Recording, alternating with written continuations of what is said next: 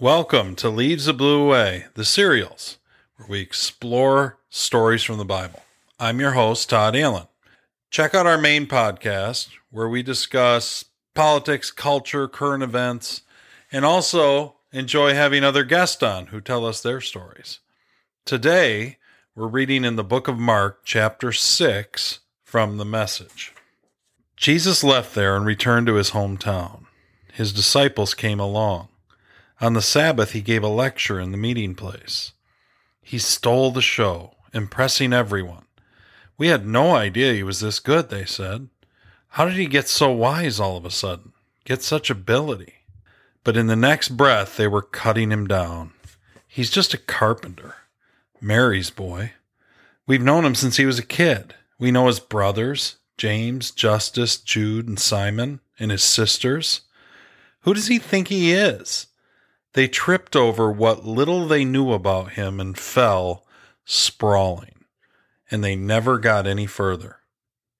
Jesus told them, a prophet has little honor in his hometown, among his relatives, on the streets he played in as a child. Jesus wasn't able to do much of anything there. He laid hands on a few sick people and healed them, that's all. He couldn't get over their stubbornness. He left and made a circuit of the other villages, teaching. Mark 6, verses 1 through 6 in the Message.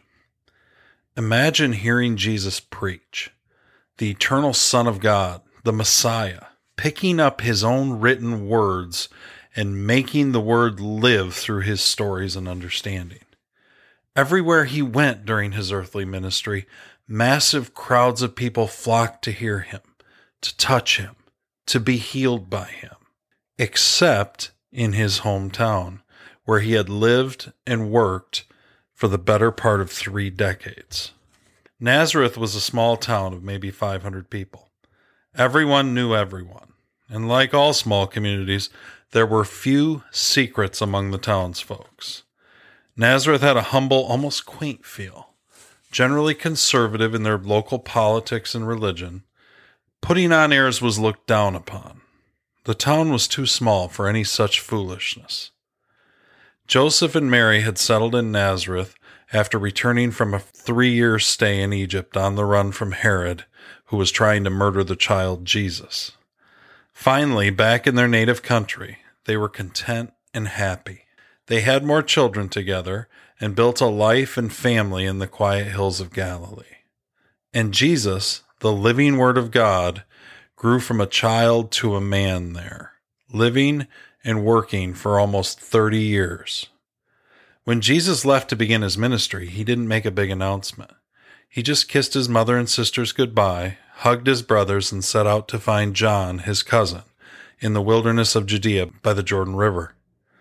Everyone in town knew he was leaving, of course, but no one really knew what he was leaving for. If he had a dream or a calling of some sort he was chasing, Jesus kept it to himself. He had always been a little different anyway. He took after his parents that way. Some months later, reports began to trickle in. News of a powerful healer and teacher in the seaside towns of Galilee, Jesus of Nazareth. No one in town knew what to make of the claims. The idea that Jesus, the boy they had grown up with, the carpenter who made furniture, was now a prophet and healer seemed unbelievable. Then the rumors began to swirl that he was coming home. Jesus was preaching, feeding these people he had grown up with the very words of God. And they were listening closely, on the edge of their seats, their eyes a mixture of surprise and bewilderment. When he finished and handed back the scroll to the local rabbi, the murmur of voices rose. We had no idea he could preach like this. He never taught before. How did he get so wise all of a sudden? The word he spoke had penetrated their hearts, but just as quickly the doubts and unbelief, born from long familiarity, rose in their minds. But he's just a carpenter like his father. Who does he think he is anyway? Of all the people, Mary's boy? The last one stung the most. The rumors of his illegitimate birth had hung on through the years, whispers behind closed doors from which the creator of the universe had never been able to distance himself in the small town. They tripped over what little they knew about him and fell, sprawling, and they never got any further. What about us? 2,000 years removed from the days when Jesus walked the dusty earth, can we fall victim to the same error? Perhaps we've been raised in church, and we've known about Jesus for as long as we can remember. We've sat in youth groups, listened to sermons, sang songs. We think we know all we need to know. We've prayed the prayer, punched our tickets. We go to church most Sundays, but then one day Jesus shows up in a way we don't expect and speaks to us in a way we aren't used to hearing. And at first we're amazed. His wisdom overwhelms us. But then we step back. This is the same Jesus we've always known, right? The same Jesus we heard stories about in Sunday school? Haven't we heard all there is to hear at this point?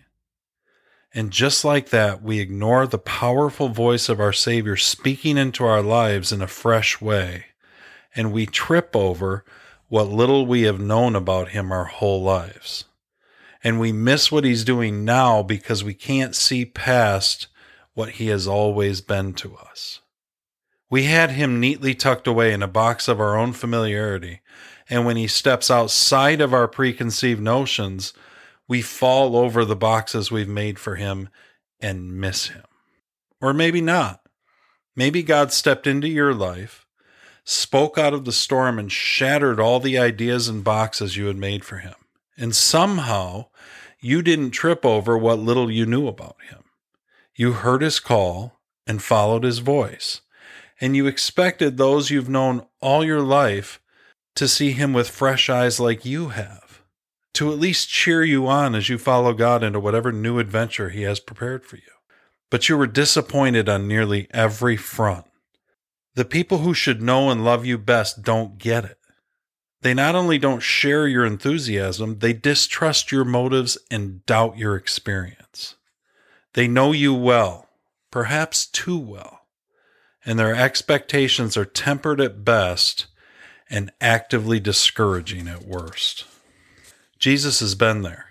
He had been doing amazing miracles all over the countryside, healing the sick, giving sight to the blind, casting out demons, and freeing people from decades of enslavement to sin.